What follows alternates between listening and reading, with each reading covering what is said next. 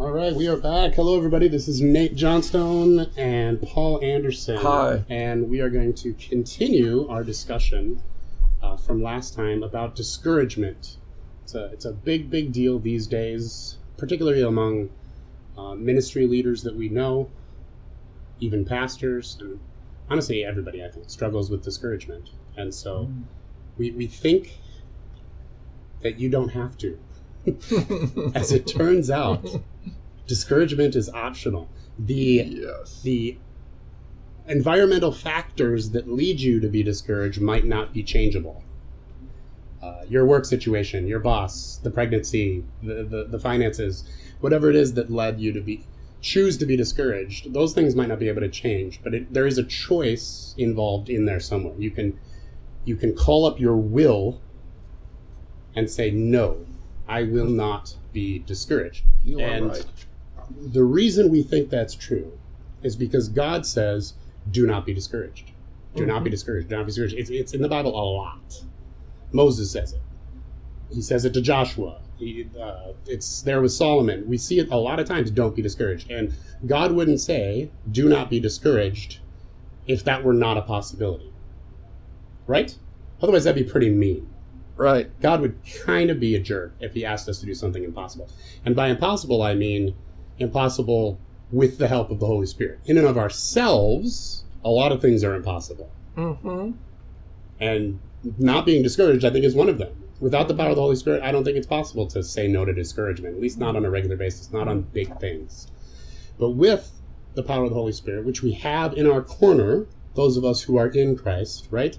We have the Spirit of God living within us. And so he empowers us from within to activate our will and to say, nope, this might stink. I might not like what's happening now, but I am not going to be discouraged. And that's what we're going to talk about today. I like it. And I like immunity to discouragement. That's what I want to say something about. Life is harder than I thought it was going to be. A series of mishaps like we experienced recently can wear us down. Sickness never comes at a good time. Disappointments from people we were counting on make us tired. When a car breaks down, it costs time we don't have and money we didn't bank on. We hit the sack and we don't doze off as quickly as usual. We're distracted by difficulty. When you thought you did well on the project and you found out otherwise, discouragement knocks at the door. You feel like saying, come on in. My advice, don't answer it. As soon as you own discouragement, you're likely to say things out of character and do things you shouldn't. We talked last time about Elijah and John the Baptist. How out of character can you get? Discouragement sets you up for disaster. Resist it. And if you get discouraged, don't camp there. I especially tell pastors and parents, you do not have the leisure of discouragement. Avoid it for the sake of others. It does too much damage. If you spend time in the pit of discouragement, you can assume that you have discouraged more people than you know. Discouragement breeds discouragement. Moses had given the leaders a double whammy exhortation. Do not be afraid. Do not be discouraged. Deuteronomy 1:21. Those two menaces are siblings. The 12 spies sent to check out the land were handicapped for leadership gifts, and yet they they were handpicked, sorry about that, for leadership gifts, and yet they caved in. The testimony of the people, where can we go? Our brothers have made us lose heart. Cor is Latin for heart, from which we get the word courage. To lose heart is to lose core. You're disheartened, literally. Somebody takes away your heart. How many times have I taken courage from my children, from members of my congregation, from friends. In my discouragement, I have discouraged others. God have mercy. Elijah experienced some great answers to prayer, but that alone won't keep you from discouragement. He had some spiritual highs that overcome anything that we might have accomplished. He single-handedly dismantled Baal and his 400 cronies in one night's work. He called down fire and it came. Then he prophesied rain and it fell from heaven. Then a single threat from a woman, a wicked woman, turned him from victory to defeat. He ran faster than the chariot of Ahab only days before. Now he's running for his life. He gets suicidal, feels sorry for himself, thinks he's the only one left. He was only off by 6,999. When we're running from our enemy rather than toward, our enemy grows in our mind. Ever notice that? We fantasize the worst and we say things we regret later. Everyone's car breaks down. But when it's compounded by sickness, a lost phone, a broken computer, and a misplaced document, we wonder who is attempting to wear us down. We're tired of getting tired and of getting fired at. By God's grace and His alone, let me say something straight and strong. I choose not to surrender to discouragement, and I encourage you to do the same. I will not surrender to self-pity and nurse my wounds as if I deserve better than this. I don't deserve better than this. Life is hard. Like the grandfather said, life wouldn't be so hard if you didn't think it was going to be so easy. Yeah. Because of who I am and what I'm called to, I cannot afford it. Neither can you. By His strength, I will build up an immunity to discouragement. Hey, that's good. That's not bad. I like it. If we could do that, that's not bad. It sounds like one of those easier said than done It is. kind of deals. You're right. And so last time we talked about Joshua, because he did it, right? So Elijah was an example of someone who didn't quite do it, right? Yes. To the ultimate degree, it took him all the way out. To the point where he was like, God, I want to quit. And by quit, I mean die. I want to be done. And very interesting. God tries to talk him out of it a little bit, but then God is like, okay, you can retire. Yeah. Which, again, just shows the kindness of God to people who are discouraged. And I think sometimes we as Christians, when we find ourselves in sin, in discouragement, in failure of some kind, we think that God is going to smash us with his big God stick because we screwed up. And roar! Angry God comes in and he smacks us. And time again in Scripture, that is not what we see. That is not what he did to Joshua, who got discouraged. He came in and he said, be strong and courageous. He said it 3 times because the guy wasn't getting it. Be strong and courageous. And to Elijah, who's like the big guy. He's the biggest. He's the most important God guy in town in this epoch, right? Yes. And he says, I'm done, man. I'm done. And God doesn't convince him, try real hard to convince him. He says a couple times, what are you doing? Elijah, what are you doing?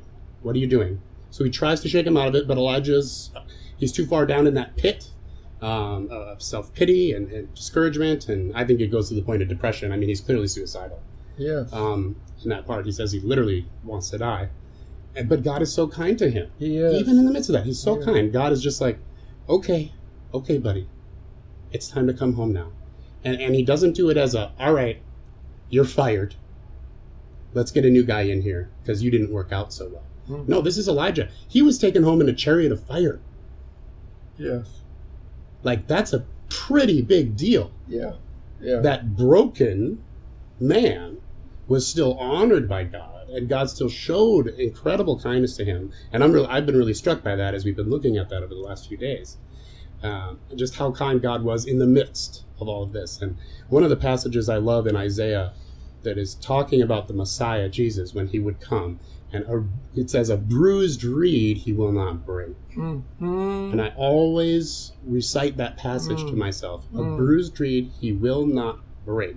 I recite that to myself in my mind anytime I'm talking, praying, counseling with someone who's really hurting.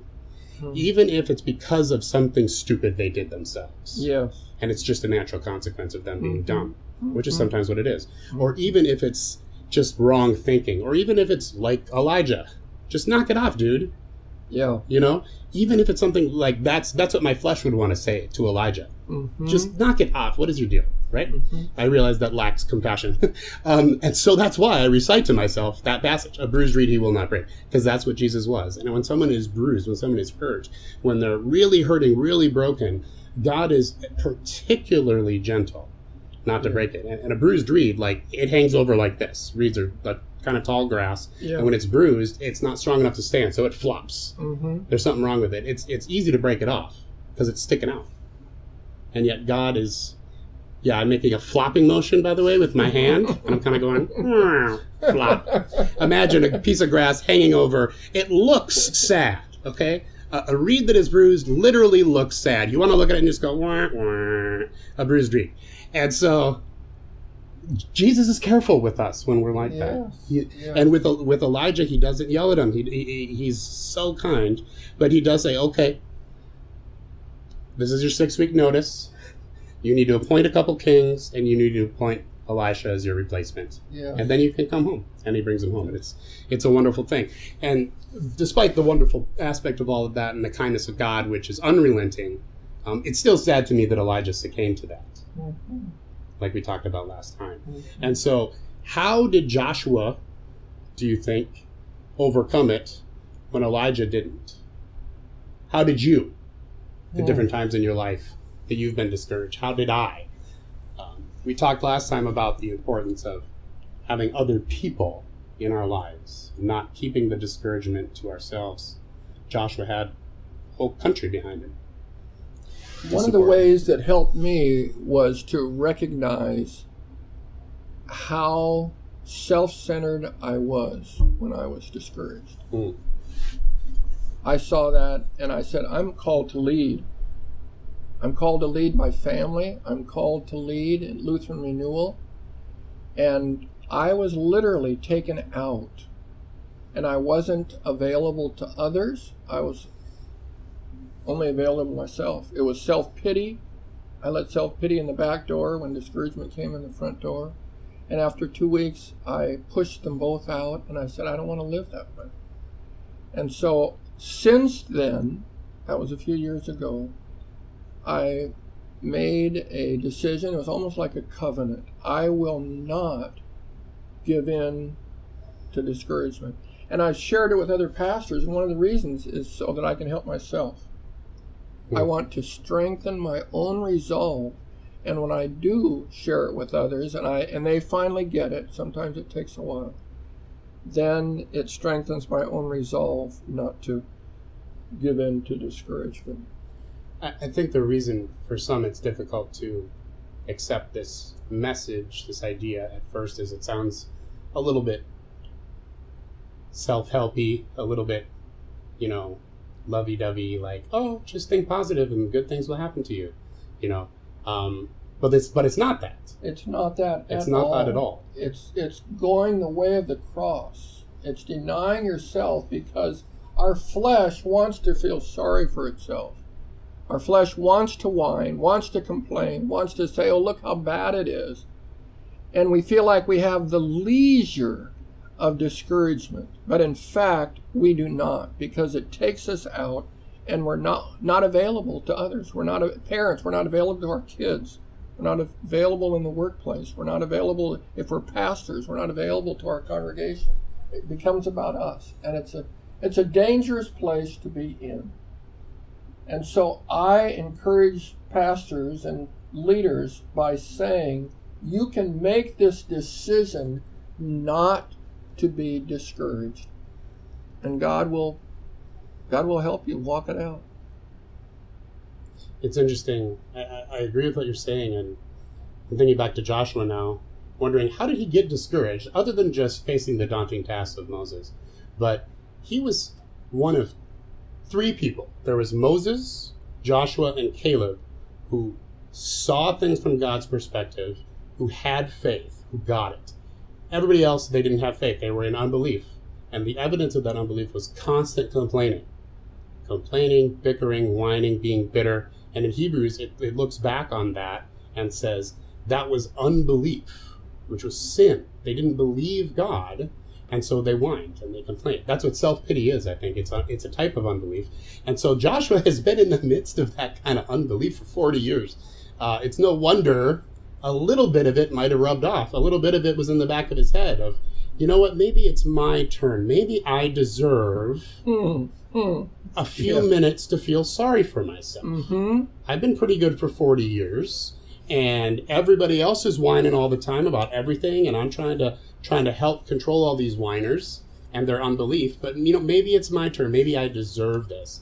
And I don't know about you, Paul, but the times that I have fallen to discouragement, whether in big or little ways, there's that little bit of, I kind of deserve this. Oh, absolutely.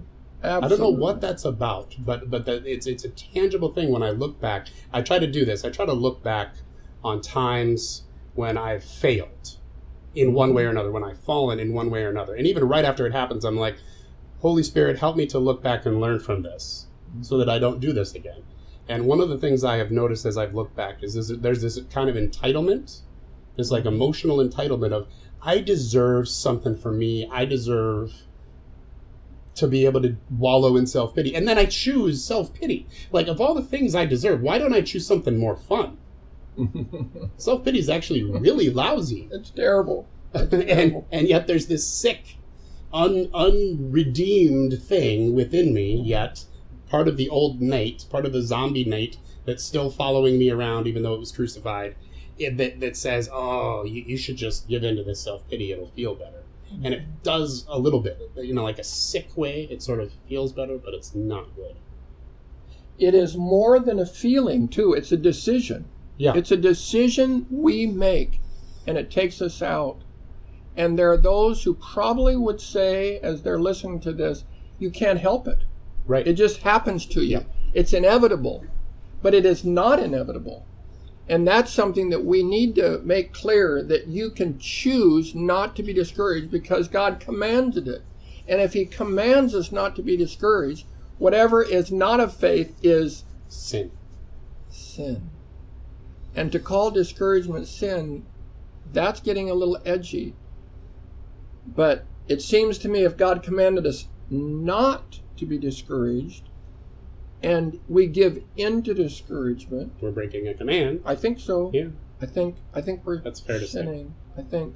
And so how do we do it? How do we become immune to discouragement? How do we, like you shared last time, you would lock the door. Like, I needed to do that. something. I need to do something physical to say to my heart, I'm not giving in. So discouragement is there. It's knocking. Discouragement, You're being I can feel it. faced with a door. discouraging situation. Yes. And it's a discouraging, inherently discouraging situation.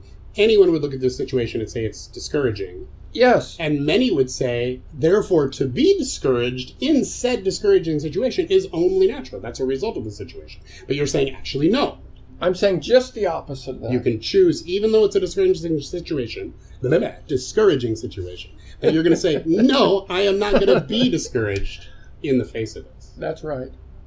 And so you have just steeled yourself over time to sense when that is knocking on the door and not give in? I'll answer that question by sharing something. I was sharing with a young leader in the Twin Cities, and he has experienced a great deal of discouragement through his life, difficult childhood, difficulties as a young adult, and discouragement was a part of his life. As I began to talk about it, and he began to see that this wasn't a feeling, that this became a way of life, it became a way of his choosing to give in to the flesh, and it's something that he could confess as sin and deal with it. It actually encouraged him. Some, when I've shared that, they've gotten discouraged and they've said, no, it's a feeling. You can't talk to us like that. But he said just the opposite. He said, I can confess this. Is that what you're saying? I said, yes. And you can deal with it, and you can overcome. You don't have to be overcome. You can overcome discouragement. So I was encouraged by his response to what I'd shared about discouragement, and it changed his experience. So you realize you're in a discouraging situation. Maybe you sense yourself being tempted to give in or starting to accidentally give in, because I think that's the way habits work.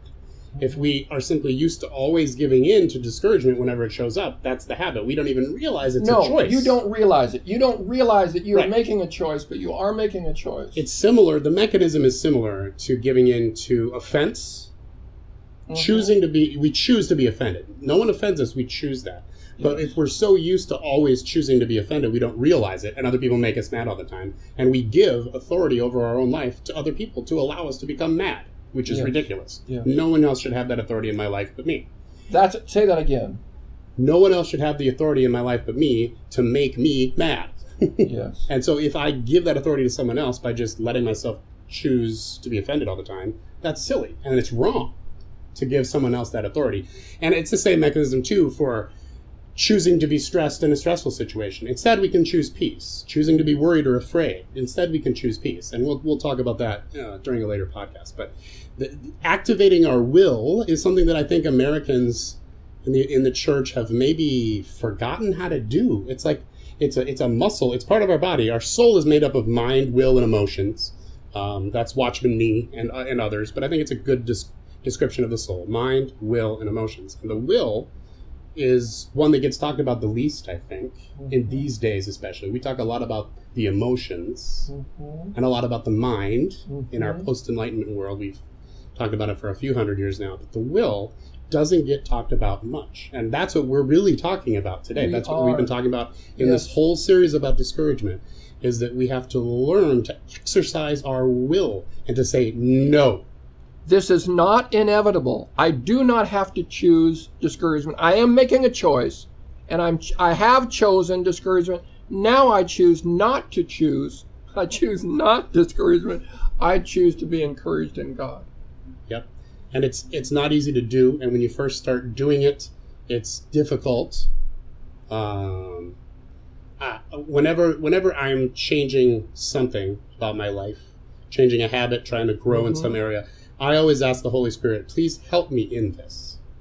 Please help me in this. Remind me when I'm doing this. Show me, hey, Nate, you're doing this right now. Stop doing it. This is what you asked me to tell you. I'm telling you. And it's amazing how kind God is. The Holy Spirit is very willing to help you through your conscience, which is one of the ways that God speaks to us. And through our conscience, the Holy Spirit just ding. That's the self-pity alarm. Stop it. You have a choice now. If you continue to think these thoughts, that is your choice. And you're choosing to slide down this road.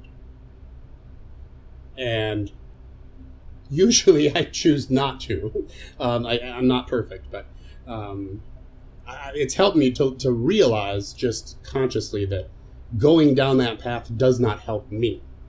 And so even if my selfishness is really, really strong right now, and I want to choose something for myself, I realize that's not the thing to choose, because it's just not helpful.